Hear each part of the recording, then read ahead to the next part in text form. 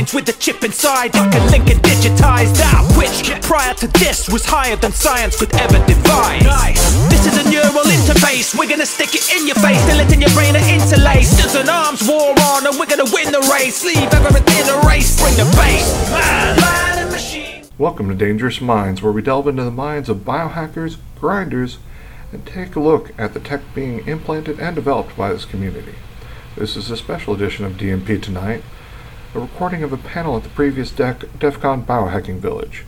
We're sharing this as a recap of great information that was presented and as a reminder that the same team behind DC BHV will be putting on another edition of the DEF CON Biohacking Village August 9th through 12th, 2018 in Las Vegas, Nevada at Caesars Palace. For more information, please go to defconbiohackingvillage.org and or for more information on DEF CON itself, go to defcon.org. We look forward to seeing you there for the great talks and panels as well as the expo floor. But before we share these clips with you, we want to thank our sponsor Dangerous Things, who delivers custom gadgetry for the discerning hacker and biohacker. So check them out at dangerousthings.com. Now, if you or your organization is interested in sponsoring the efforts of Dangerous Minds podcast, please feel free to reach out to us at info@dangerousminds.io, and we'll be glad to talk to you about it. Our next speaker is actually I think he may have traveled the farthest out of everyone. He actually came from Sydney, Australia. He had to be with us today. Yep. So just a little bit of background. He is a federal candidate for the Science Party and actually helped found biohacking in Australia. He recently made international news for implanting a transport ticket into his hand. He also co-founded Australia's first open molecular biolab, and in doing so, had to navigate some of the heaviest gene control laws in the world. This has resulted in Australian biohackers being involved in decision-making processes for modifications to biosafety laws and have worked closely with federal agents in an open sharing manner. And now he will instruct you on using emerging technologies to engineer your own bioweapons. Fun word. And without further ado, let me bring on Meow Ludo Meow Meow. Thank you very much, Harry. I'd like to thank the Biohacking Village for inviting me here. I'm really excited. And without further ado, we'll get straight into it. Okay, so just quickly, can everyone hear me okay? Yeah. So what are bioweapons? So they are bacteria, viruses, and toxic agents that come from biological systems. Now, these bacteria and viruses exist everywhere. They become bioweapons when we use them in a weaponized manner as an act of war. So this can be against people, or it can also be against agriculture. And I think this is one area in the 21st century we'll see quite a lot of. Things like viruses to take out crops and affect food supply. Okay, why use them? Why bioweapons? So bioweapons can be self-regulating. They're weapons of mass destruction for the poor people. They're hard to detect when they're made, and they're super deadly. So millions of times more powerful than the most powerful chemical weapons. And they're badass. Okay, so why don't we use them? So this is a map of countries that are signatories to the Bioweapons Convention. All the green countries are signatories, and that includes North Korea. The red countries are generally fourth world countries, third world countries, except for one notable exception, and that's Israel. Israel also has a biohacker space in it. So in there, they're not actually UN regulated to not make bioweapons, which I think is like pretty terrifying or exciting. Okay, so this is a list of countries which have had bioweapons programs. So it's about 13 countries. Some you might not expect. South Africa is one that I didn't know about before I did this research. And they actually had quite a large but unsuccessful bioweapons program. And places like Japan, UK, Canada. The big ones were Russia and America, though, in the 60s. Okay, so what's weaponization mean in the context of biological weapons? So most of these things exist in nature, but they're not hugely problematic. There are some exceptions with viruses. But basically things like anthrax need to be functionalized. So we can take the spores, make them stick around in the air for longer. We might want to, so it's how do we increase their virulence? So one of the biggest obstacles to DIY hackers making weapons of mass destruction is actually obtaining virulent strains of these things. This is why we should be more scared of the people working at universities and secret government programs, which do exist, because they have the most easy access to the hardest part, which is obtaining the really, really nasty versions of one bacteria or virus. Okay, so, and a lot of the times, these are physical modifications, so letting it sit around the air for long periods of time. Okay, I'm going to run through a whole heap of ones that exist naturally now and how we might modify them. So avian influenza, bird flu, this one's pretty terrifying. It, in its normal state, as we find it, it can't be transmitted via aerosol. Now, this is really important. If you want to create a pandemic worldwide, it needs to be aerosolized. It needs to be able to move through the air. If it moves through blood or something like that, like Ebola, it's never going to go worldwide. But you can make the modifications needed to do that very simply by breeding it inside animals. So some researchers in the States, we're in the States, I keep forgetting that. So researchers here were able to incubate it inside ferrets, and within 7 generations, it gained the mutations needed to become a pandemic level virus. So this is not, you don't need anything high tech to do this. You need some like carrots and lettuce. And you get a 60% mortality rate. That's terrifying. Like, we think about the flu as this thing that people just get. Really quickly, this thing can be out of control. And it's got a very small genome. This thing has 8 genes. There's probably people in this room that... Is that 60% untreated or treated? That's treated. Okay. Yeah, so it has a small genome, 8 genes, and these can be put onto plasmids, so you can modularize the virus. Each part of the virus, which is very tiny and very effective, can be put onto plasmids, it can be remixed, and some researchers now are using emerging technology to do this thing. So avian influenza is bloody terrifying. I'm just going to do this one super quickly. So Ebola, it's really powerful, but it's got a really short incubation time. So unless you can increase that, it's probably never going to become pandemic level. If you can make it have an incubation time of 1 month, which is probably not outside the reach of governments or universities, this thing could take out the entire world. Once people start moving through airports and spread it to other people and they can go to airports, it's all over. But you have to incubate it inside humans or have access to stuff which is way out of the leagues of hackers. So Ebola is like a non-issue unless you want to commit suicide and go to Sierra Leone and bring it back inside your body. Clostridium, this is probably my favorite. If I was going to make bioweapons, which if there's feds in the room, I'm not going to. This is the one I'd pick. So it's a bacterium. It's easy to isolate. This thing's everywhere. It's an obligate anaerobe, so it has to be cultured without oxygen. Oxygen's toxic to it, but people culture this by accident. If you've ever heard of botulism, this was around in the 20th century a lot. Cans of food and people who preserve stuff regularly get this without trying. It's common. You can find it in the soil around California. Find it in Sydney in urban areas. It's really, really bad. Super deadly. Less than 40 grams of crystallized botulinum toxin could kill the entire human race. But it's difficult to weaponize. So it's not easy to distribute. People have tried. A terrorist group from Japan tried to use it. There's some Middle Eastern countries that have tried to use it as a weapon, but you can't easily aerosolize it and let it hang around for long periods of time.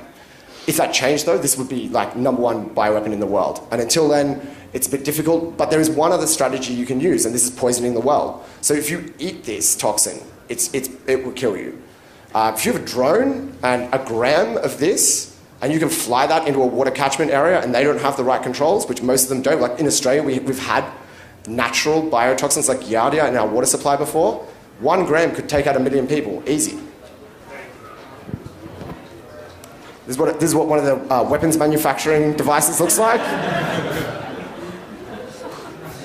And if you want to grow this out, like this one's pretty easy. All this stuff is like you can get it off the shelf. You can get it from like online from places. The hardest bit to get is the antibiotics. It's an anaerobe. If you get a jar and one of those oxygen scavenging packets, it's very, very close to how we isolate anaerobes in the lab. Overnight, you can get exponential amounts of it as well. So it's pretty easy. Anthrax, everybody's favorite. So this is bacteria. It's easy to weaponize. So basically you grind it in with sand. I went and had a look. It's very easy to find information about how to do this online. This thing can just stay in the air forever once you get particles that are small enough, and it's difficult to isolate. This is the thing that makes it a poor choice of weapon for hackers. The specialized media, the petri dishes you need to grow it on, you have to put an ingredient in there called phthalic acetate. Has anyone heard of this, just out of curiosity? Yeah, so it's the poisoner's poison. That thing is probably more regulated than anthrax. So you're not going to bother trying to isolate it. I was like, is there a way around this? There's no way around it. You can't order it from China. You can't order it from anywhere where you're not going to be tracked. And even if you do, bioterrorist groups that have tried to do this couldn't find strains that were going to kill anyone. It takes a government-level funding to get strains that do this. The strain, and this is basically evidence as to why every anthrax attack that's happened has been caused by a disgruntled academic in a bioweapons programs. Give them more funding. Okay, so a couple of these. So the Clostridium and the anthrax, they form this thing called endospores, which is when they sense danger, they lock themselves up into a specialized kind of protective device and go into suspended animation. This means they can survive for really long periods of time.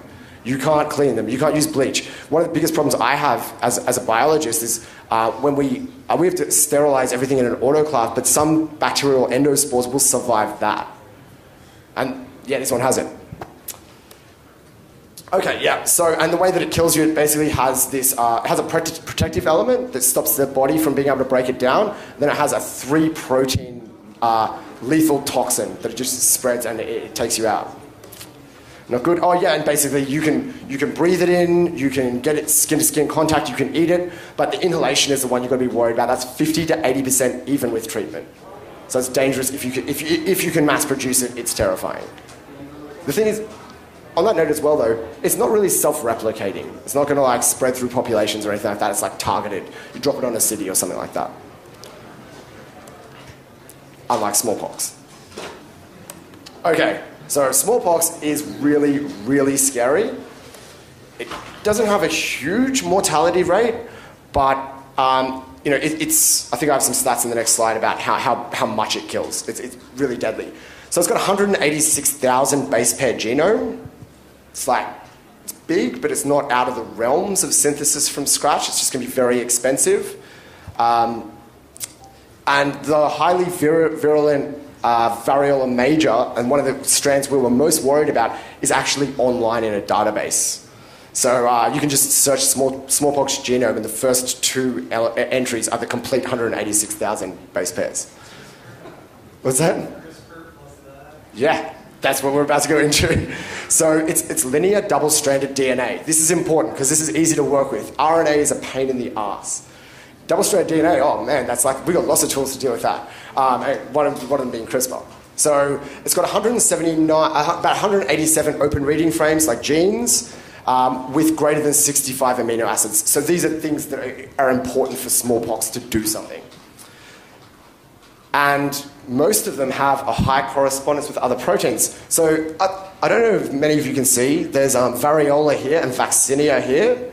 Vaccinia is the cowpox virus. This is what they immunize you against. US soldiers are still being immunized against this. It started again in 2002, I believe. So US perceives this as a threat.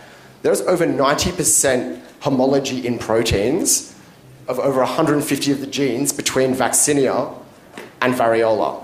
Meaning if you can get your hands on the vaccinia virus, you've got 90% of smallpox. And you can buy it for $450.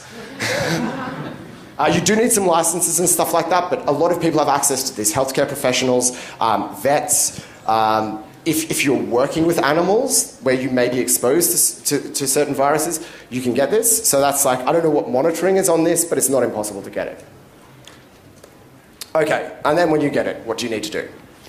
So there's NCBI, is a database of pretty much everything that's ever been sequenced. It's pretty easy to use, you can automate it. Once you find the differences between the smallpox and vaccinia virus, You can then get DNA synthesized. IDT is monitored, but if you're ordering small sections which are not obvious or are shared by a lot of different organisms, you can escape detection. We'll talk a little bit more about escape detection in a sec. So you can just type in the G's, T's, C's, and A's into a box, hit build, and then in 3 days you get the DNA ordered to your door. And then you can start correcting the errors in your vaccinia virus and making smallpox. You can, while you're working with the elements, you can put them into plasmids, which copy themselves, and you can make more. And this means you have a library of genetic elements in smallpox, and then you reach the slide. I actually copied this slide teaching university students on how to do basic genetic engineering, but I thought the little success flag at the end still held true for this speech. Okay, and you can use bacteria as a way to make more virus. So they're just DNA. You know, we talk a lot about whether viruses are alive or not.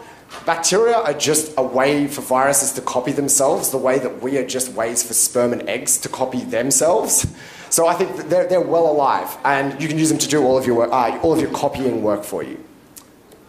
Okay, and people are doing this. The Guardian was ordering sections of the smallpox genome, and they weren't detected. They made some small modifications, but this is journalists that are thinking about this. So if they're thinking about it, terrorists are most definitely thinking about doing this. I'll make these slides available as well to anyone that might be interested. And as Keone was talking about before, they just made horsepox. Oh, sorry.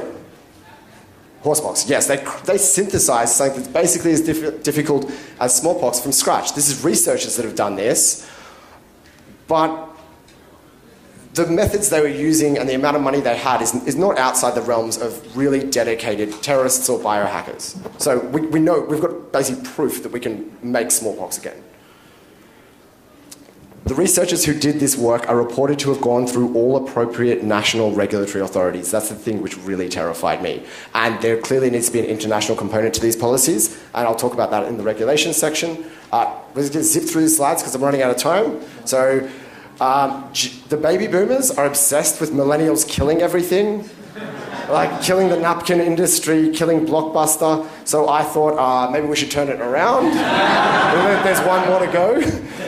So when we're looking for targeted genetic bioweapons, we're looking at exploiting difference. Turns out, across your lifetime, 10% of your DNA gets heavily methylated. It gets methylated. So it's actually one of the easiest things to target, but no one's worked out a way to weaponize that yet. But if they do, it could fix the economy and give me a chance to buy a house one day. Okay, so this quickly is gene drives as a bioweapon.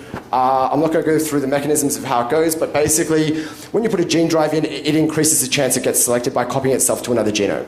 How do you use this as a weapon? Fun stuff. So if you can get access to an IVF clinic and infect 10,000 people, within 16 generations, that allele becomes 100% dominant in the population. It's slow, but it's effective. So for ethnic cleansing, if you have someone of like a redhead, a ginger, you don't like them because they don't have souls or something like that, you can go in and if you couldn't do this as a hacker. You could do it as a government though. You can implant genes that will copy themselves across, and by the time anyone knows, it's too late. So it's already so spread in the population, you can't undo what's happened. Especially if there's groups with isolated genetic diversity. So if there's a group of indigenous people, for example, that might not breed heavily outside their thing, it increases the chances you could use a gene drive as a weapon. We know the countries do things like this because Israel has forcibly given birth control without consent to Ethiopian immigrants, refugees. Really interesting case. And if they're thinking things like this is not outside of their control, there's also rumours, unconfirmed, of anti-Arab bioweapons being developed in Israel. The reason I don't think you can make one is because Israel hasn't released one. In South Africa, there's rumours of an anti-black person bioweapon in development. Their bioweapons program's shut down now. The problem, though, is that humans are only 0.4% different from each other. It's almost impossible to make it targeted enough that you won't have collateral damage. Okay, so I'm just going to quickly run through. The easiest bioweapon of all, though, is vaccination plus malicious attack. We can modulate our immune systems really easily. That means we can protect ourselves. So with smallpox, if we immunised ourselves and then released that into a place that we didn't want to have people, we would be protected against it. And I think this is one of the easiest routes. We can make vaccines real easy. Okay, regulation. So I can order DNA really easily online. That's actually a section of the smallpox genome. This might have got flagged if I'd actually gone through and purchased it, but there's plenty of ways that you can skirt around this. So someone was talking before about DNA synthesizers in the last talk. So DNA synthesizers on LabX, I picked this up just a couple of days ago. I can buy this machine for $2,000 and I can completely circumvent any monitoring that can happen. I know that this happens. Plenty of hackers get turned down by companies like IDT to get their DNA made, so they have to find alternate sources, and there's plenty of people happy to make you DNA for money. They don't even ask what you're making. And we're moving towards this, which is completely integrated desktop environment where you have a closed loop system. You don't ever have to contact anyone. You can synthesize your own DNA, you can sequence your own DNA. There's microfluidic tools around now that you can do this with. This is actually a microfluidic lab that people are building. It's only in academia at the moment, but I've got plans to make a DNA synthesizer in my inbox from a guy at university who sent them to me. It cost me about $10,000, but I wouldn't have to tell anyone. So my recommendations for regulation are actually to monitor this chemical. So this is the precursor to DNA. It's expensive, it's hard to make, and it's completely necessary if you want to have any kind of workflow. So even in isolation and things like this, you're going to need to access this at some point. If you can monitor worldwide the traffic of this chemical, you know who is interested or is making things with DNA. From there, you can monitor even more, like are they likely to be a bioterrorist? You also don't have to implement any regulation. I think this is important. So that's the only way that I can't make bioweapons is if I can't get access to that chemical. It needs to be international, and it also increases the ability for covert surveillance further on. So if you know these people are making a bioweapon, you can let them go until you want to shut them down and find out even more about their organization. And it's the bottleneck I encountered where I was going to try and get around the system rather than get access to that chemical because it was too hard, too expensive. Now time for the practical. No? We're not going to make any bioweapons? Okay. No, thank you very much for inviting me along. I'll take questions if we have time. Beautiful. Fantastic.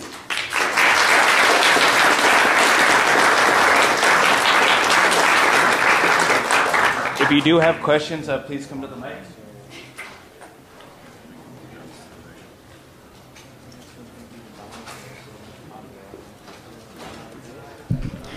What do you think do you think it's likely that the digital to biological converter, where you have a completely automated synthetic biology lab, will become cheaper in the next decade? Is this actually going to become a thing that's going to be in hospitals?